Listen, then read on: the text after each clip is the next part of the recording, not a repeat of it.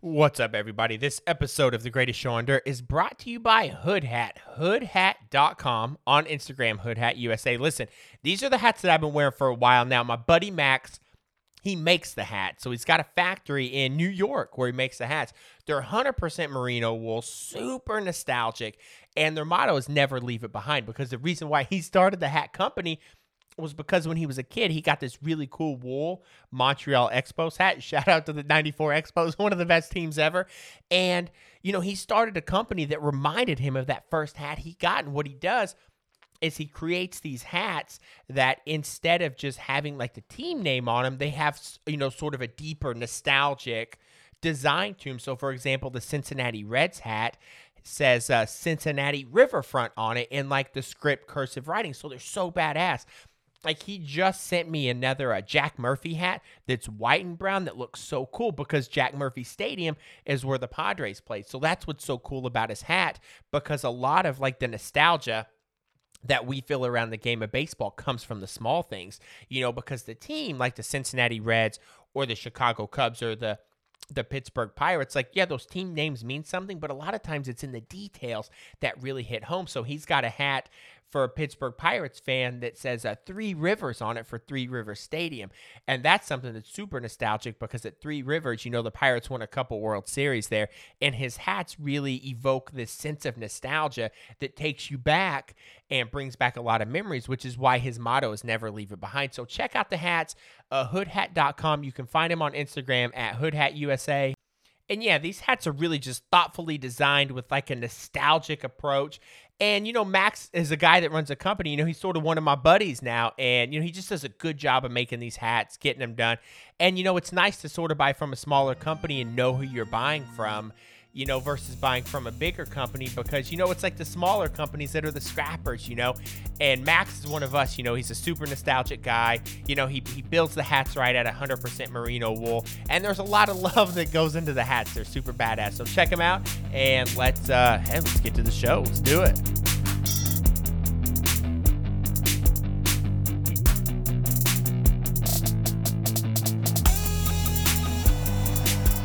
Hey, what's up, everybody? Greatest Show on Dirt, coming to you live from the Sweet Bee Studios.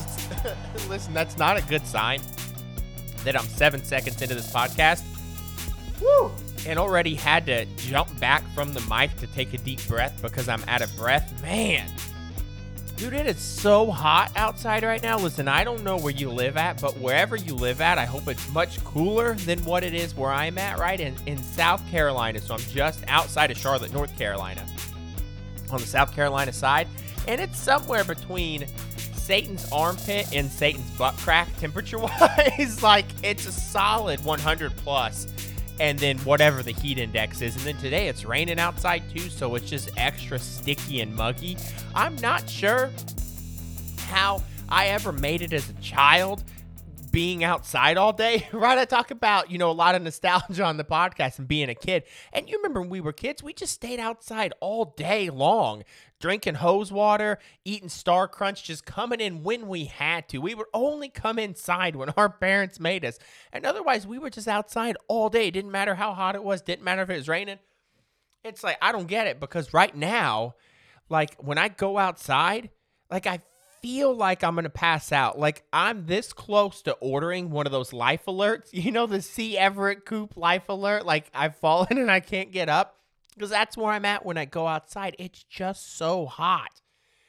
And I almost just, am going to start going to church because it's so hot outside, because it's hot as hell. It has to literally be as hot as hell. Like, if hell's any hotter than what it is now, like, I gotta get right with the Lord, because I just can't handle it anymore, But then, in a certain sense, like, I do enjoy the heat. My daughter and I, we were outside the past couple days. We've been going outside like in the evening after supper at like 6 o'clock, 6:30, before her bedtime, because she'll crash out at 8 o'clock. And it really is like, when it cools off in the evening, like, it's a blast to get outside and just let her run around the fields. She'll run up and down the sidewalk and stuff. And it's still a little nerve-wracking, because I feel she's going to fall on her face. But she's just growing up so fast. And it's like she can do everything now. It's a little alarming. And she also, I've got it on video, she said, "Oh shit," and that's a bit of a problem. She's a solid 16 months old right now. When they say a kid is a sponge, they are not fucking joking. Because she is in the video. If I would let you listen to it. I don't have my phone on me right now. She was like, "Oh shit, here it is. Hold on. Here, I bet I can find it for you and play it through here." It's a little alarming. I'm a little scared. I think that sort of just doubles down on the reason why I need to start going to church, because my kid's already cussing. Let me see if I can get this for you. Emmy. Oh, it fell off. Hold on, it's coming up. I think there's a little bit of an aw shit in there. Like, you tell me.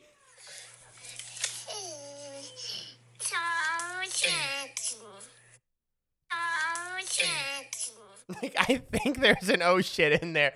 And it's, oh God, man. I mean, I gotta really, really clean up with how I live. Like, about earlier in the week, I made her some lunch right after her nap, and I made her some macaroni and cheese.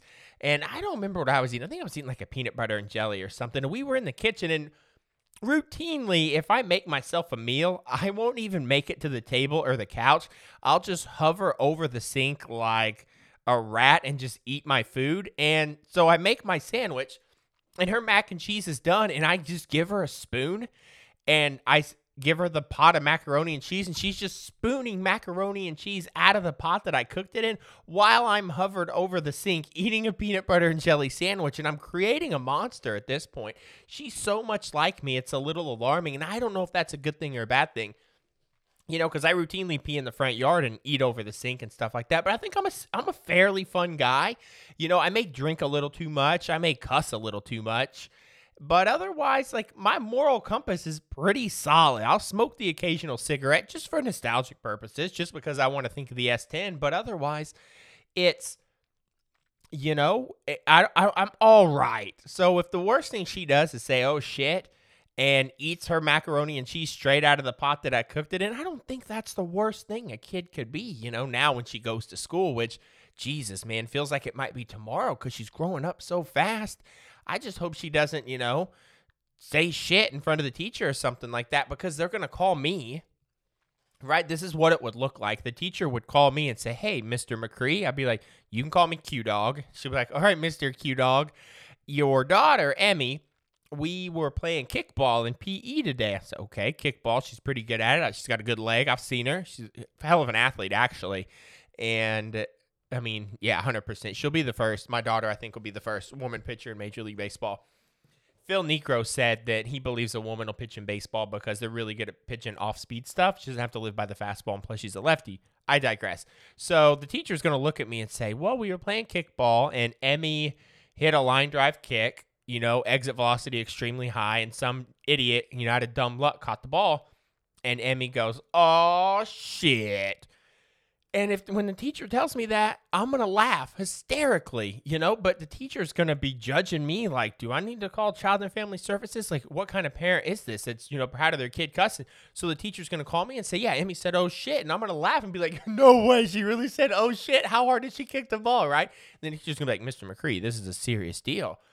Your 5-year-old daughter, she cussed. And I'll be like, yeah, oh, yeah, you're 100% right. I'll definitely have a talk with her. Because that's one of my downfalls of being a parent, is like when my kid does stuff that she's not supposed to do, I laugh at it a lot. She's in a phase now where if she eats her food, right, she sits in a high chair. If she's not hovered over the sink in the kitchen like me eating mac and cheese, Jesus Christ. And she will be in the high chair, right? And when she's eating food, she eats it, right? And then when she's done eating her food, she launches her food. And I've told you this before, but she's getting a stronger arm. She threw a strawberry all the way to the blinds, and it stuck straight to it because she threw it so hard. And when she does that, I just start laughing. But we're like, I know that maybe I'm creating a monster, but I just want to create a fun kid. And also, it's sort of just funny, And if indeed my daughter said, oh shit, in the video I just played, like, I think it's funny. But I come from a little bit of, a lot of us do come from a different time. We didn't have car seats. I remember multiple times my mom would take us to McDonald's running errands and stuff like that. And, me and my sister, we'd just be playing in the floorboard. Like I didn't start wearing a seatbelt till I was like 21 years old, and that was because the state of Illinois said it was a law, and they could they could write you a ticket if they saw you without your seatbelt. Because how it always used to be with a seatbelt law, at least in Illinois, was if you got pulled over for like speeding and you weren't wearing your seatbelt, they could give you the speeding ticket and the seatbelt ticket. But if they saw you and you weren't wearing your seatbelt, they could not pull you over for just a seatbelt, right? So it was sort of like an a la carte thing. Like when you're in grade school and you want to get a fruit roll up for 35 cents because it doesn't come with the lunch. So, you got to hustle up some quarters out of the washing machine at the house, right? Because, dad never cleans out his pockets, and you get your money, or then you got enough for, maybe a chocolate milk and a fruit roll up and some cheese on wheat crackers or something. And so that's how it was with the seatbelt. But then when I got a little older, they got to the point in Illinois where they could pull you over for the seatbelt. So that's when I started wearing a seatbelt. Like, we didn't do that shit when we were kids. Like, I didn't wear a seatbelt. We littered. We would finish the McDonald's and just be like, Mom, roll down the window, and just shove the bag out of the window. That's a different time, It never occurred to me that littering was actually a bad thing until I was probably like, again, 20 or 21, So that's, that's what we did. We would routinely ride in the back of the truck, on the way to ball games. I would do some of the funnest days where every year in Little League, we would have there would be a town parade, and all the Little League teams would be in the parade, which would be fun. So we'd get in the back of the truck and, go really slow through town, throw candy out and stuff like that, eat half the candy, shove about 10 Tootsie Rolls in our mouth so it looked like we had chew, and then you could spit the brown out, right? So that was really fun. But you would, after that, right, you would have your Saturday day game. You would go through the parade, come back, take team pictures, and then do your game. But since it was the first game, you would always go to Dairy Queen afterwards. You're talking like dilly bars, the whole nine. They got they had dilly bars, and then they had like a star thing too, I think. But I was a big dilly bar guy. Dilly bar and chocolate shake. I like to keep it simple. So after that, we will all get in the back of the truck and drink our Cokes, because there'd be post-game refreshments, Orange Crush, Bargs Root Beer, Mountain Dew, Mellow Yellow, Jolt, Surge, all the good shit. And so we would just be on the highway on the way to Dairy Queen. And, the problem, you don't see anybody now. I haven't seen people riding in the back of a truck in probably 10 or 15 years. It's just like a caller ID or something, right? You remember when caller IDs came out? Jesus. Those things were badass. I remember Mom coming home with the caller ID, and we were so amazed that whoever called, it's like you knew who it was. It was technology like I had never seen before. I remember people calling, and I would just stare at the caller ID, be like, yo, it's my buddy Josh calling. I wouldn't even answer the fucking phone. I would have to call him back because I was in such awe that you could figure out who was calling you. It was crazy, man. But I don't see anybody that rides in the back of a truck anymore. I don't know actually if I've ridden in the back of a truck for a while, but I do put my daughter in a seatbelt and all those sorts of things. But when it comes to if a teacher calls me and it's like, hey, your kid said shit. Okay, if she's suspended, I'll come and get her, and then we'll probably go to McDonald's, get a couple Happy Meals, and then, hey, maybe go to Chuck E. Cheese and jump in the ball pit, right? Let's make a day out of it, right? My mom used to do that when we were kids. She would give us skip days a few times a year, and they were so badass because you had the freedom. Everybody was in school, and you were the kid that got to stay at home, right? I remember staying home on skip days and just reading Goosebump books all days, playing RBI baseball, going outside and throwing tennis balls up in the air and hitting them over the neighbor's house because I couldn't go to the sandlot because the sandlot was right by the school, so they would see me. But I always sort of felt like a rebel, when I had a skip day. The coolest things being a kid were if you got to stay home from school and you weren't really sick. Sometimes I would tell Mom, yo, I got a stomach ache, but I would secretly feel good. And that was pretty good. But when your parents would just say hey, do you want to stay home today and have a skip day? That was the ultimate freedom. That, and then being in front of the TV when you were a kid, waiting on the snow day, right? Watching the fucking MLB draft or something that's scrolling across the bottom. And you want to see who your team picked. It was like that with the snow days, where all the schools are scrolling to the bottom. And then when you see your school it's like those old Publishers Clearinghouse commercials where someone knocks on your door and they're like, "You've won $1,000,000," and you're losing your mind. Like in the kid world, it was like Christmas Eve night. So we wake up at 4 a.m., 5 a.m., and just start looking at the school closings. And when you would see it, it would just be pure joy. But then when you didn't see it, it was like getting your heart ripped out where, your team didn't draft the person you wanted to get drafted. So when there was snow outside and you had to go to school, like, just kick me in the nuts. Now I don't want to go to school. But then recess was always a good thing because, you would get to go outside and, we would play like two-hand touch football in grade school, and like playing that in the snow was always awesome. Like I remember just you go outside in like my big starter jacket. I think when I was in grade school, I had the Minnesota Vikings starter jacket. It was like purple and yellow. It was so badass.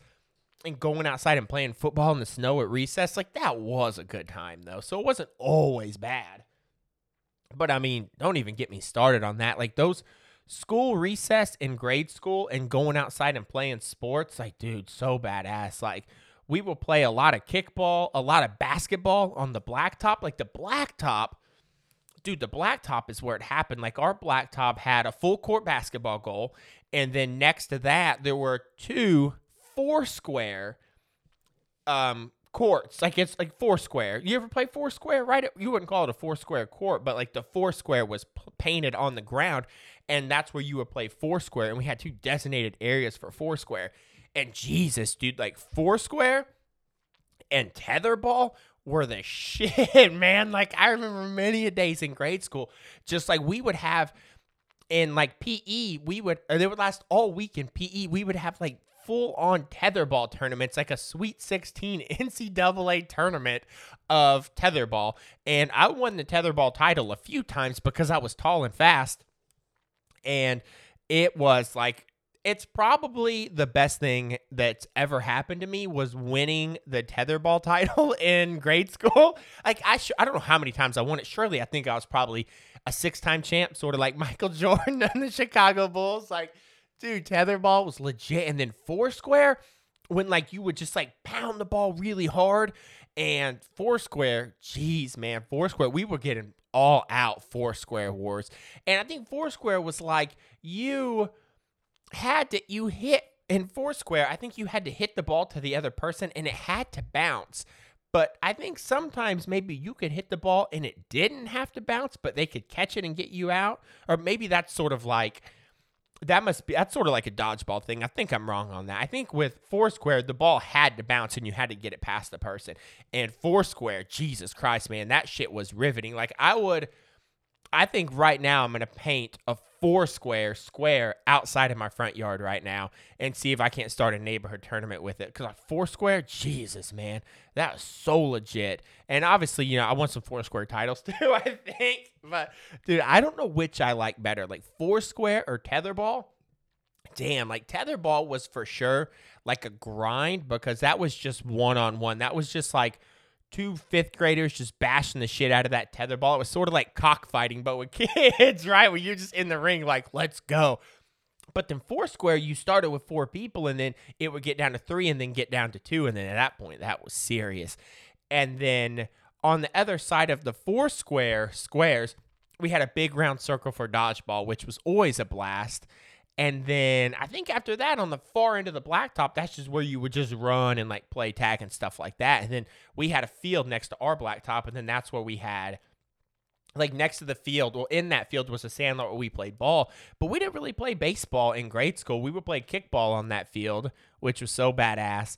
And then the 2-hand touch football on that field as well. And then we had plenty of basketball tournaments as well, man. Like playing basketball in PE, like PE recess, like I always think sometimes if I could go back in time, I would want to like be myself, like have the strength and the muscle mass and the brain power that I have now, but I would go back I would be a 5th grader again, and I would have all like my physical abilities, but I would be the size that I was in 5th grade, and I would just want to go back and dominate the grade school at basketball, 2-hand touch football, dodgeball, Foursquare, tetherball, like really kick the shit out of some little kids at tetherball. Like that would be the one thing. Like if people got a hold of a time machine, they would be like, oh, dude, I want to go to like where the founding fathers wrote the Declaration of Independence, or maybe I want to see Jesus being born, or, Independence Day or something like that. And I'm like,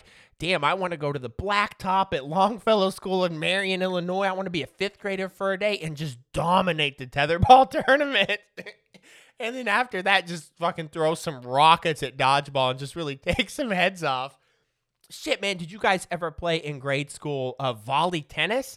It was like volleyball, but on a tennis court, so the net wasn't high, the net was low because it was on a tennis court. But you would play volley tennis, and it was like it was sort of like a mix between foursquare and dodgeball and volleyball and tennis, because you could really hit the shit out of that ball. One time I hit a girl so hard in the face and it broke her glasses and everything, and I sort of felt bad. But as a trained tetherball player, like, I only knew one speed, and that was fast, right? And it was just all about power. But volley tennis, Jesus, man, I didn't expect to go down this rabbit hole that I'm in right now, but volley tennis was the shit. All right, let's get to the next segment. If I can catch my breath from all the tetherball talk and foursquare talk and just my general lack of cardio capacity, we'll get this going. Okay.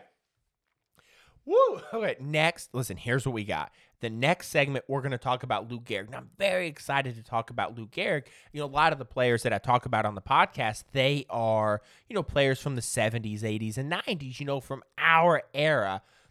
But Lou Gehrig, I've never thought to actually talk about a guy like Lou Gehrig before, because he almost seems like this mythological person to me, right? Like, Lou Gehrig is sort of like Jesus or the Loch Ness Monster or aliens, like, you hear about him and it's like, are they real? Well, Lou Gehrig is definitely real. And on June 2nd, MLB did their first annual Lou Gehrig Day, and that was to recognize the life and career of Lou Gehrig, but also to, bring awareness to ALS. And I believe it did both of those things, because here we are right now, and we're going to talk about Lou Gehrig.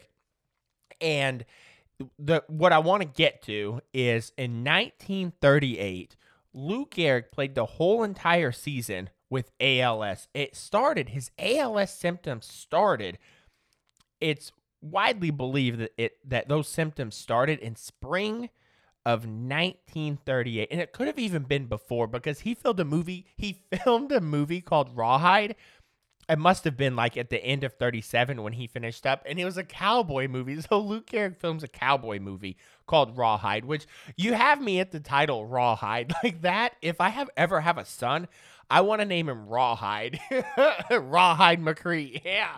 And basically the gist of the movie is he's Lou Gehrig. He plays himself, because when you're Lou Gehrig, you play yourself, man, because you're just that cool. And the synopsis, or whatever you call it, is he retires from baseball and just wants to get, herding some cattle. He just wants to have a farm and get out of baseball. But then, some stuff happens. Some outlaws come through town, and he's really got to battle it out with him. He's sort of got a Wyatt Earp feel to him, right? And Rawhide, I've never watched it, but it sounds like it's a phenomenal movie. But what I'm getting at with Rawhide is, a lot of the people that are familiar with the filming of Rawhide said that they had noticed Lou Gehrig sort of stumbling during the making of that movie, where it seems like his symptoms may have started, a little more well before spring training in 1938. And the reason why I'm bringing that up is because we're going to explore him. We're going to talk about Lou Gehrig playing the 1938 season with ALS. All right, ALS, it's where the messaging from the brain to the muscles, it stops. It's like when you were a kid and you had AOL dial-up internet, and you're surfing the internet about to, I don't know, buy a skateboard or something, or you're chatting, with a girl that you like on AOL Instant Messenger, and your little shit-ass sister picks up the phone and you get disconnected, right? That's what ALS is.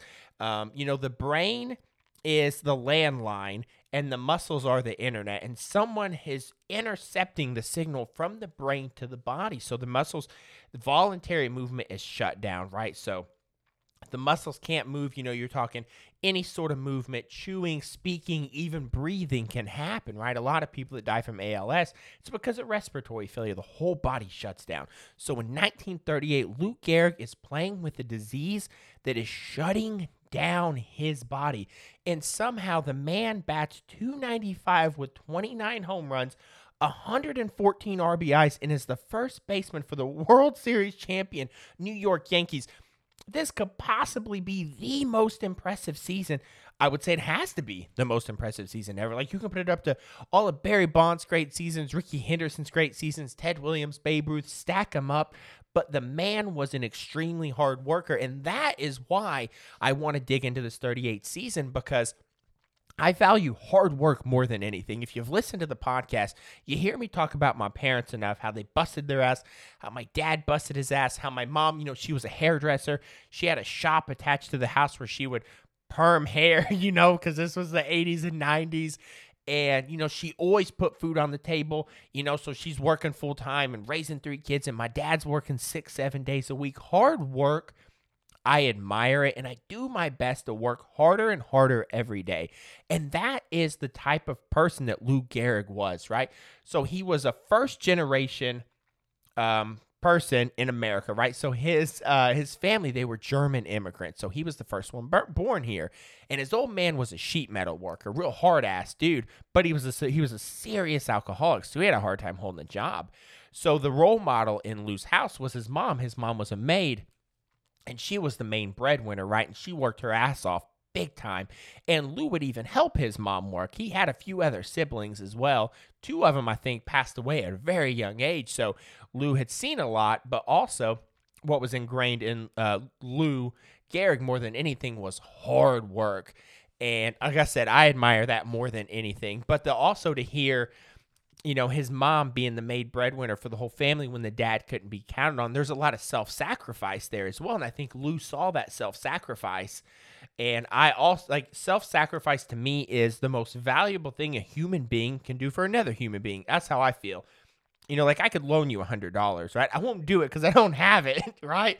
This is a pro bono podcast. But if I give you $100, you can give it back to me.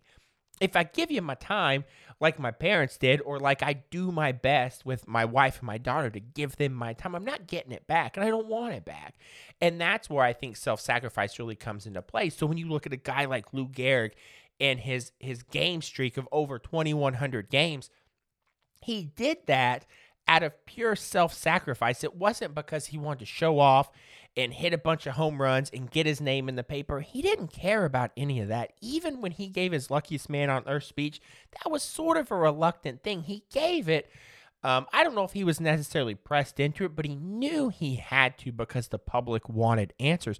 But it just wasn't in his nature to do that. And likewise with the game streak, his wife would ask him sometimes, like, are you just going to play forever? Like, when is it going to end? And Lou was sort of the guy that was like, listen, my team needs me. I'm a good ball player, and I'm gonna strap on my work boots, and I'm gonna get to it. And that's the guy that Lou Gehrig was, and that's what I admire so much in real life, which is why I'm having so much fun talking about him right now, right? So the 1938 season's underway. Now, here's what we know about his 1938 season, and I got a lot of this info off an article on MLB.com, which was real awesome. And so the 1938 season starts. He gets into spring training and stuff's off a little bit. He's squaring up the ball well, but it's not going. It doesn't have the proper zoom is what he said. And he's like, man, I don't know what's going on. Lou was confused. He would run the bases and his coordination would be off. He would stumble around the bases.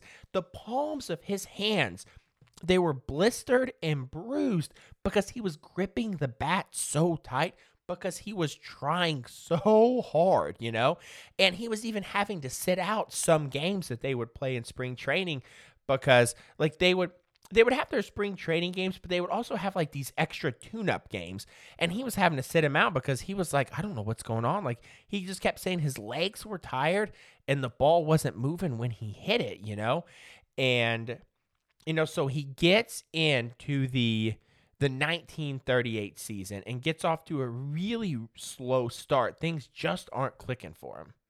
And writers, they're writing in the newspaper that they think it's time for Lou Gehrig to take a day off. They don't know what's wrong with him because the streak at that point was really held under a microscope because, like I said, a lot of folks were saying, hey, Lou, it's probably time to take a break now. But the man didn't do it because, like I said, he was a hard worker. There was one game in 38 where he hurt his lower back. And he hurt his lower back so bad, they had to put him in a plaster cast. Right? They had to put a body cast on his back because he hurt it so bad. He played the next game. Holy shit. Like you could not stop him from playing.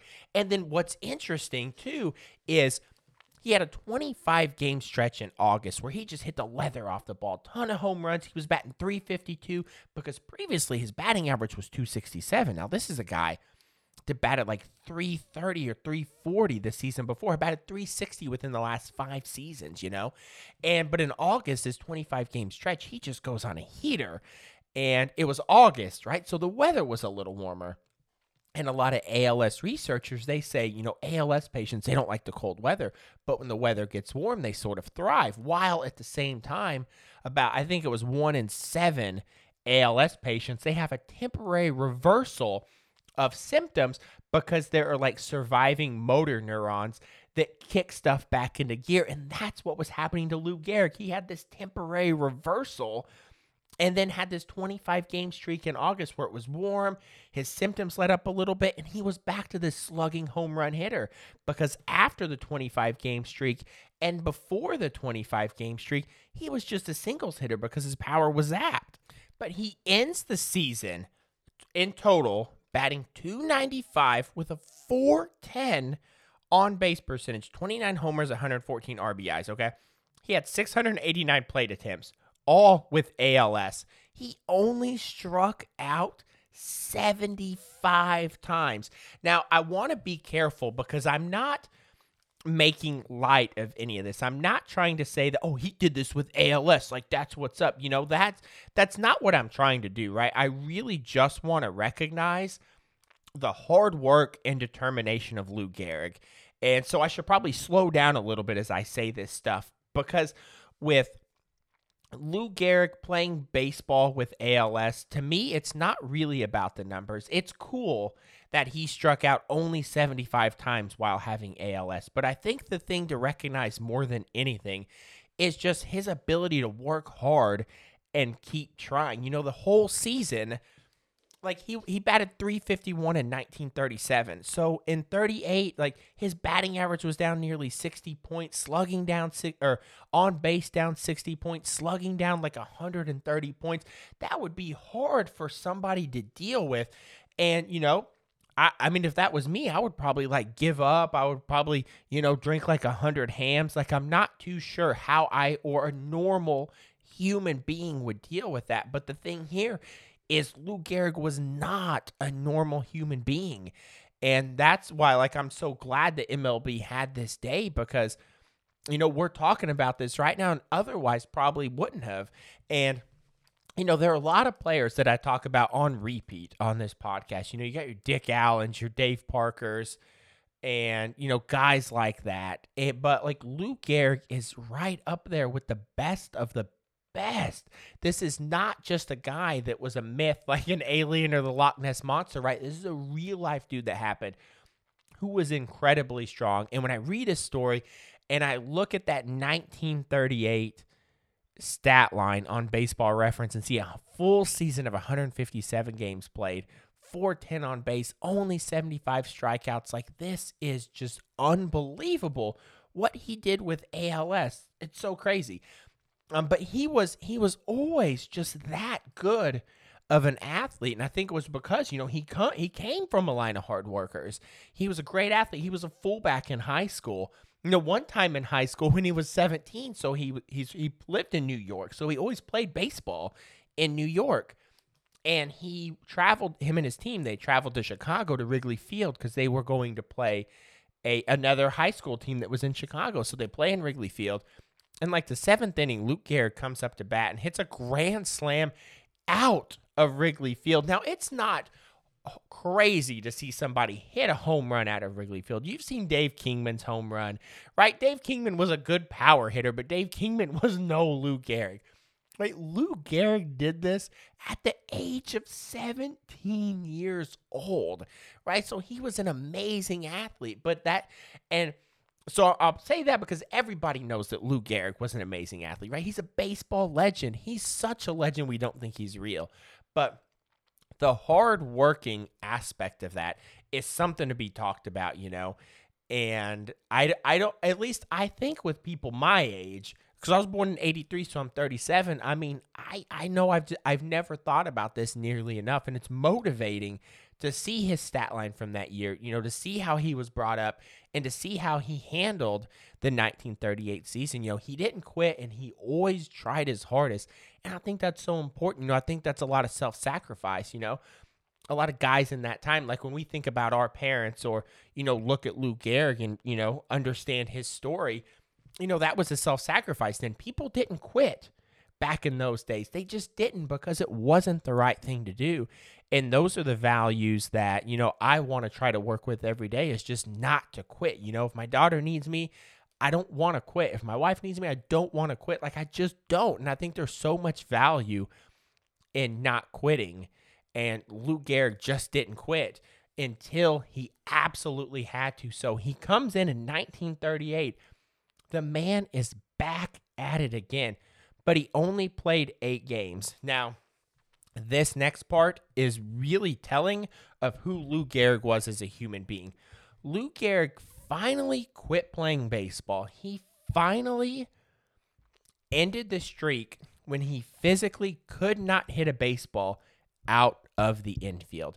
That is how long he played with ALS and how far advanced it was until he said, I can't do it anymore. He got to the point, he continued to play until he literally could not hit the ball out of the infield.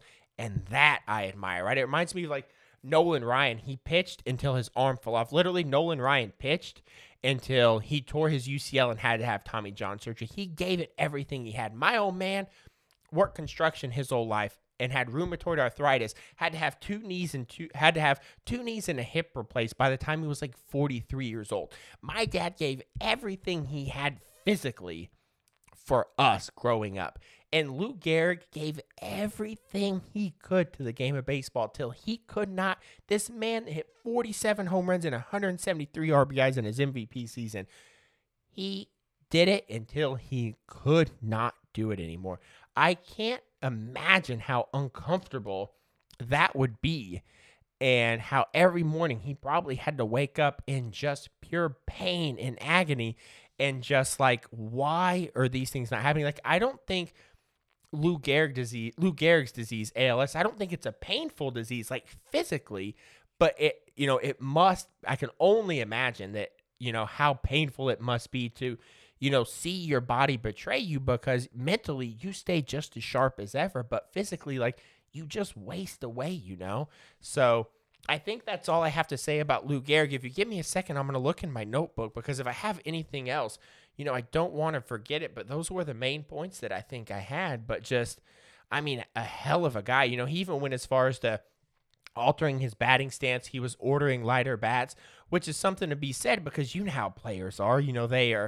Baseball players are creatures of habit, but he just continued to try no matter what. In the 1938 World Series, he went 4 for 14, and I think it was 4 singles is what he hit. The 75 strikeouts and 689 attempts. 689 plate attempts, that is. But otherwise, I think that's really all I have. And, I'd say my main takeaway from this is that Lou Gehrig was a hard worker. And that 1938 season where he played it with ALS, the self-sacrifice there, it amazes me and it motivates me. And it's something that I think, everybody should sort of talk about more. And, me reading that, it does the same thing, when I think about my parents, sacrificing whatever they had for me. I look at a guy like Lou Gehrig and I'm like, man, that's it. That's why I love baseball. And there's so many good stories within the game of baseball. And if we just take the time to, recognize the stories of guys like Lou Gehrig And, it allows us to find so much within the game still yet every single day. It's cliche to talk about baseball and say that, hey, it's been played for well over 100 years and you'll always still see something new. Well, the beautiful thing about it is to see something new, you don't necessarily have to have something new. And I think it's important to take the time to discover a lot of, older players like Lou Gehrig and find out what they stood for. And I think it can motivate us all just to be harder workers and better people for sure. All right, guys. Our next segment is a few baseball stories that I've got. Okay, I'm reading a book called Men at Work by George Will. George Will is a phenomenal author. He was one of the guys that Ken Burns interviewed throughout his baseball documentary. Phenomenal documentary. And George Will was a good interview. So I found this book and I said, I got to read it. And what George Will does in this book is he follows 4 people in Major League Baseball throughout the season. It takes place in the early 90s, okay? I don't know exactly what the year is. I think it's approximately 91 or 92.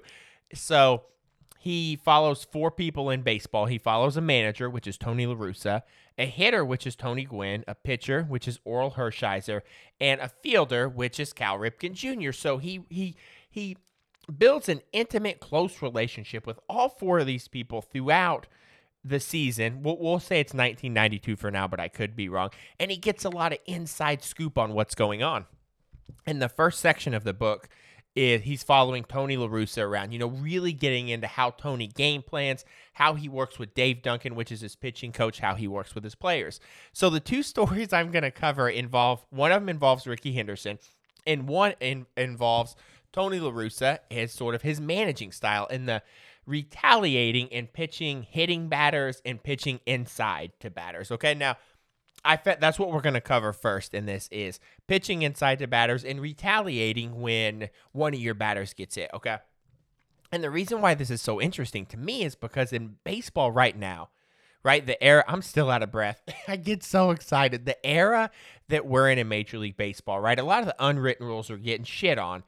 And, rightly so sometimes, right? Like if a Major League Baseball player, if Fernando Tatis wants to hit an absolute bomb of a grand slam with his 34-32 Victus and flip his bat, listen, let the man do it. I'm okay with that. I think with competition, if you're really going to play with intensity, those things are going to happen. And if you hit a grand slam and you want to flip that bat, listen, Fernando Tatis is so cool. He's always sporting some bomb-ass Oakleys. He's got like the sweet Padres jersey on. Like, he just looks cool. He's like, if James Dean were a baseball player, he would be Fernando Tatis Jr. He's so cool. And plus, like, Tatis has the hair, like the flow. Bryce Harper used to have the best hair in baseball. Fernando Tatis does now. He's got the hair, the shades, the Padres uni, the bat flip. Nobody looks cooler right now hitting a home run than what Fernando Tatis does. But like when a couple years ago when Tim Anderson flipped his bat, Brad Keller threw at his hip immediately because he was super pissed that he did it. And so it's things like that, and then also retaliation. You hit one of our guys, I hit one of your guys. That's frowned upon, right? That specifically, if a pitcher throws at a team slugger and then that other team wants to retaliate, that behavior gets a lot of bad press coverage. Now, there's a section in this book where Tony talks to George Will about his reasoning for retaliating. So in the book, Tony La Russa says that he believes that hitting batter should be proportional, right? If you hit my slugger, Tony La Russa is essentially saying if you hit Mark McGwire, if you're trying to pitch him inside and you hit him, I'm hitting your slugger. And it's not because Tony has an ego and he's like, oh, you hit my guy? Well, fuck you. I'm going to hit your guy. That's not the case with Tony La Russa, right? It's about the pitcher establishing, the inside of the plate, right? So a lot of pitchers, if you're going to succeed in Major League Baseball, you've got to pitch inside. You've got to pitch off the inside of the plate to do so. And to do that, the reasoning to do that is because, there could be multiple reasons, but I'm not a baseball manager. I'm just reading a book. Okay. But the reason to do that is you want to pitch a guy inside, because if you do that, you sort of instill a little fear in him, for one. Okay. If you are in the box and there's a pitcher throwing 95 miles an hour, there's a little bit of fear there, especially when he's able to throw inside and command it. So if a pitcher's throwing inside on a hitter, then that hitter's going to be a little less likely to venture out over the plate to hit a ball on the outside part of the plate when that pitch comes, because he knows he's getting hit inside, right? Charlie Lau, one of the greatest hitting coaches, if not the greatest ever, and his prime prodigy was George Brett. Now, how George Brett would bat and how Charlie Lau wanted all of his hitters to bat, because Charlie Lau was the hitting instructor for the Chicago White Sox when Tony La Russa was there. And Charlie Lau would teach his hitters to, put their weight on the back leg. And then as that ball came in, sort of shift that weight and lean your body out towards the plate. And so you're leaning up and towards the plate and making, a positive direct motion to the pitcher to shift that weight, shift that power balance, and really put a charge into the ball, okay? So if you're hitting well as a hitter, you've got to get out over the plate, because you're going to get pitched inside, you're going to get pitched outside, right? You've got to dominate that outside corner. But what a pitcher is going to do is he's going to say, well, I'm going to pitch you inside because I don't want you getting out over the plate. I want to keep you on your toes. Heavy heat, 90-plus mile-an-hour fastballs, that's getting to the dish quicker than a hiccup, right? So if a hitter knows he's getting pitched inside, he just can't freely shift his weight out over the plate to put a charge into the ball to the opposite field, because if he does that, he risks getting hit. The book talks about, if you're a hitter, you cannot be in the box and be afraid to get hit, because if that happens, because when you're batting, you don't have time to really decipher, is that ball coming inside? Is it going to hit me or not? I mean, if it's a 70, low 80s mile an hour breaking ball, I think a lot of players are that good to be able to figure that out. But if you've got a guy throwing 90 plus, you don't have time in the batter's box to say, oh, is this ball going to hit me? Oh, I better not get out over the plate, right? So it's very important to throw inside. And how the book puts it, when Tony's talking to George, he says this. Tony is basically like, if I've got a hitter and he's getting pitched inside a lot and he gets hit, okay, I've got to defend my slugger, one of my best hitters, and I've got to hit one of their guys, because here's what happens. If you've got a pitcher, if Tony La Russa's Oakland Athletics team is facing a pitcher that's pitching inside and he drills a guy or drills a couple guys, if Tony doesn't retaliate, here's what happens. That pitcher is going to continue to pitch inside. But because Tony doesn't retaliate, the batters from the other team, because they know they're not getting retaliated against, they know that their hitters on the other team aren't being protected, they're going to venture out over the plate and they're going to cream some balls, because the pitcher for Tony's pitcher isn't coming inside and isn't hitting guys. And the reason why you got to hit the guy, because 1, it hurts, 2, it could cause you to be injured, and 3, getting hit's going to get you off the inside of that plate. And it's going to help the pitcher control the outside corner of the plate, where you'll get success there, But if you don't allow a pitcher to pitch inside and retaliate, then you're not standing up for your players. This is what Tony's saying. You're not standing up for your players who are getting hit and pitched inside. So the reason for the retaliation is to protect your hitters. So when that happens, the pitcher for the other team, this is what Tony says. So the pitcher pitching against Tony's players, if there's been retaliation, then he's going to get a little afraid and he's not going to pitch inside. And even on future matchups, he won't pitch inside as heavy, because that pitcher who's facing Tony's team does not want his sluggers to get hit. You can't risk that, right? And so the reason for protecting players isn't just an ego thing. It's a protecting your hitters so they might not see as many inside pitches, so they can gain control over more of the plate. So when a lot of the unwritten rules these days are being talked about, they're not taking into account the strategy of it. And that strategy is Tony wants to give his hitters as much control of the plate as possible, because that's how you get good hits. And if you can scare the other team's pitcher from pitching inside to you because he's hit a couple of your guys, then you need to absolutely retaliate, because he's less likely to do that. If a pitcher is, because, if you've got an in-division rival, you're playing that team 19 times a year, say the Cubs and the Cardinals, right? And let's say the Cubs got a guy that's pitching the Cardinals inside all damn year, and the Cardinals never retaliate, then he's just going to continue to pitch. The Cubs pitcher would just continue to pitch Cardinals players inside all damn year because the Cardinals won't retaliate. And then that's a big advantage for the Cubs hitters and pitchers because they can freely just do their thing. But then when that Cardinals pitcher retaliates, then that puts the Cubs hitters on edge. And now they're coming up to the plate a little more timid, and they're not going to so freely lean over the plate to try to bash a ball over the heart of the plate. They've really got to be aware. And then if you can make the hitters a little more timid, then they're going to get a little bit farther away from the plate, and then you can dominate that outside corner and really do some damage. And then there's also a section where Tony tells George about why it's so frustrating when umpires issue a warning before a player from each team has been hit. And a lot of it is because of that strategy. So if you ever watch, Sports Center or Quick Pitch and you see a manager go out there like Joe Girardi and get super pissed and get ejected, or that Terry Collins play when Noah Syndergaard threw behind Chase Utley and immediately threw out Noah because Terry was so pissed because he needed to retaliate against Chase Utley, and the Chase Utley was a Dodger, I think, at the point when he slid into that Met and, messed up his knee and sort of basically ended his career. Sorry, I didn't mean to laugh at that, but that's what happened.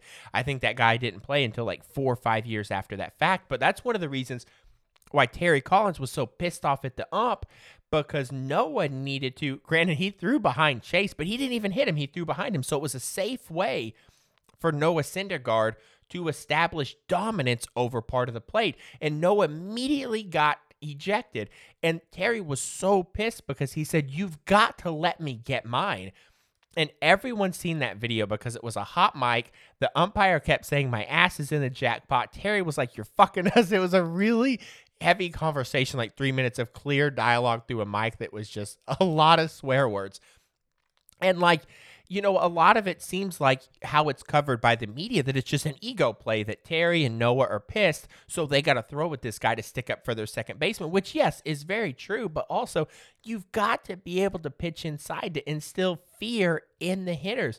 Make him come up there a little timid. Make him hit a little farther away from the plate so the pitcher can establish a dominance. So when that ump threw Noah Syndergaard out so quick, that's why Terry was so pissed, because he's like, "You got to let us get ours. You've got to let us play the game and establish the play and instill fear in these hitters." And then plus, that guy broke my second baseman's leg, and so we've got to do this. So that wasn't just an ego play. And I think a lot of how, the media, whether it's Yahoo News or MLB Network or ESPN, how they cover the unwritten rules specifically to retaliating when pitching inside, I think it's unfair because they're leaving so much strategy out of it. But again, I am for bat flips because nobody does it better than Tim Anderson and Fernando Tatis Jr. I love Fernando Tatis. Outside of Shohei Ohtani, Tatis is my favorite player. But also, I watched Shohei Ohtani pitched yesterday, or 2 days ago, against the Diamondbacks, and it was in a National League park, so there was no DH.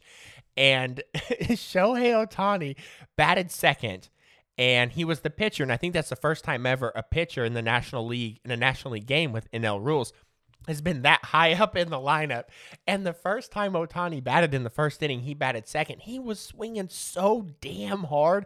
He looked like Javi Baez up there, but ended up lining a sharp double, driving in a run. And he's such a difference maker. I think he threw 5 innings, 2 earned runs. The Angels won the game. I mean, it was a huge deal. But what Ohtani did is, in between innings, after he had gotten, I think, striking a guy out or getting a guy to fly out, he was walking back to the dugout. He picked up the baseball bat of the player that he just got out and walked it over to the bat boy. Again, because you always hear me talk about Shohei Ohtani just being a very kind, loving sweetheart of a baseball player. And I love the way Ohtani works. And I always like to mention, nice things that Ohtani does when he's on the mound, because you got a guy that throws 98 and he swings and hits a baseball harder than probably anybody in Major League Baseball right now. But he's so kind. And he just, he picked up this baseball bat of the guy that he just got out and walked it over to the bat boy and said, "Hey, man, here's the bat." And I'm like, dude, I love Shohei Ohtani. But Tatis, dude, he's so cool, man. But, oh, shoot, I got another story. So The other story that I'm going to cover, which is in Men at Work, is about Ricky Henderson. So I talked about this on my live stream and on my Instagram. So if you've read it, you're about to hear it again, but you're going to hear it from my voice. So here's the thing. So they're talking about Ricky in the book, and Tom Trebelhorn is in the Oakland Athletics organization as well. So George Will talks to Tom Trebelhorn about Ricky Henderson, and Tom tells this story about when he coached Ricky Henderson when he was 17 playing single A ball in Boise, Idaho, right? So, and again, Ricky's only 17. And at this point, I mean, Ricky's been fast his whole life. Like, he was a phenomenal running back in high school football. He had a ton of football scholarships. He probably could have been a Hall of Fame running back for all I know. And so what happened is this. Tom Trebelhorn is coaching Ricky single A, Ricky 17. Tom Trebelhorn lets Ricky run whenever Ricky wants because Ricky's so fast. Ricky can run when Ricky wants, okay? But one day, and that's how it went. Tom said that Ricky always had the green light. Ricky could get on base, and if he felt like he could steal, let him steal because Ricky was so fast and was such a great base runner. He's probably still fast and good for 30 steals at the age of 59 if he got back in the league. Like, I could totally see Ricky getting into like a Frontier League independent ball and, you know, batting 280 with a 402 on base and stealing 50 bases. I could see it for sure. But Ricky comes up to Tom one day and goes, "Hey, Tom, can you teach me the signs? Because I want you to give me signs when I'm on base." And Tom's like, "Ricky, what the hell are you talking about? Why would I give you signs? You're really good at stealing bases, and me giving you signs just seems like a waste of time." And Ricky goes, "Tom, could you please give me the signs? Like, teach them to me because I think it's exciting to get signs. Like, everybody on the team, Tom, everybody on the team gets signs. I want to get the signs because it's exciting to get signs." Ricky's like, "I just want to get on base and you to tell me to steal." And Tom goes, "But Ricky, what if you're on base and I give you the not steal sign?" He goes, "Ricky, if you're on base and I give you the hold sign, I don't want you to steal, but you think I'm wrong. What are you going to do?" And Ricky goes, "Well, hell, I'm probably going to steal." So Tom's like, "Then why would I give you signs? Because if I give you a stop sign, you're going to steal anyway if you think you can make it. And guess what? You're probably going to make it." And Ricky goes, "Please just give me the signs. I think it's neat." So here's what happens. So Tom goes, "Okay, Rick, I'll give you the signs." So Tom teaches Ricky all the signs. He teaches him the hit and run, bunt, hit and run, bunt, steal, and takeoff. Okay, so those are the signs. Let me list them again because I feel like there was a third or fourth sign in there. But anyway, so Ricky learns the bunt, the take, the hit and run, the steal sign, and the takeoff sign. Now, a takeoff sign is a sign that erases all signs. So let's say Ricky Henderson's at first, and Tom does not want Ricky to run.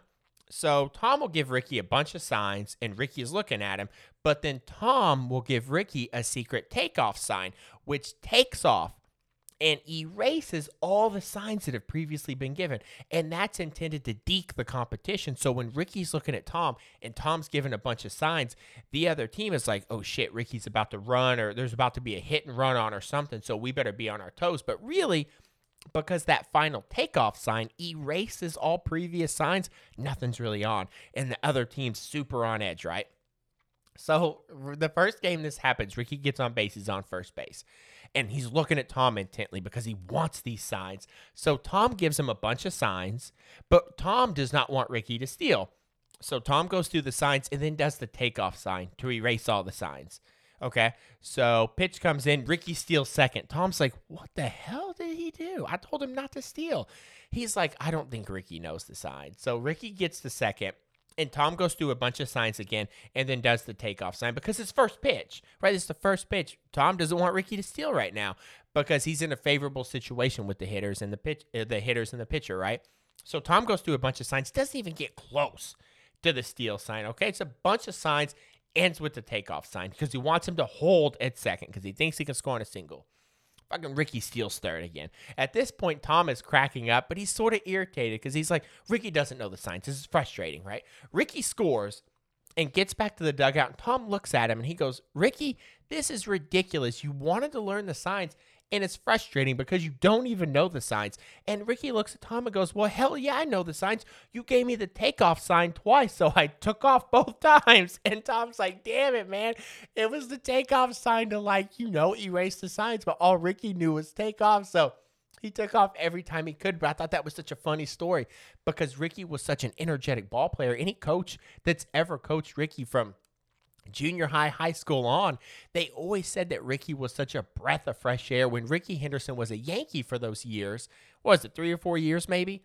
That was a George Steinbrenner run team, and it was super intense. If you play for the Yankees and Steinbrenner, there's a lot of pressure there.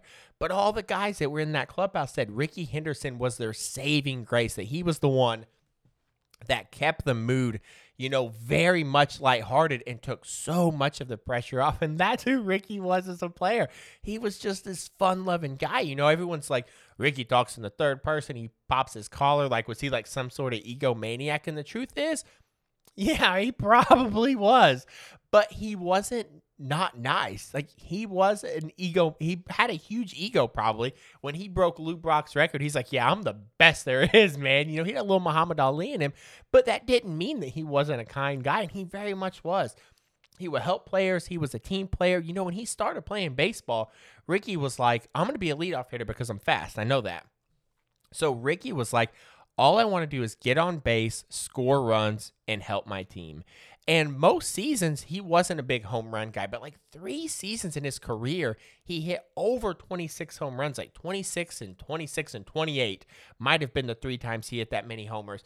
And hell, some of those seasons, like in 1985 for the Yankees, I think he hit 25 home runs and stole 80 bases. That's a legitimate power hitting, base stealing guy. Like, I get 40-40 is a pretty impressive season, but Ricky Henderson hitting 28 home runs and stealing nearly 80 bases is completely nuts. Because if you got a guy that can hit 28 home runs in a season, that's a legitimate power guy, right? He can drive runs in. But with that speed, that's crazy. And his MVP season, which I think was in 92. Jeez, I'm out of breath, man. I'm getting so pumped. His MVP season, I think it was in 92. With the Oakland A's, he did the same thing. 26 homers and like 62 steals. Just absolutely crazy.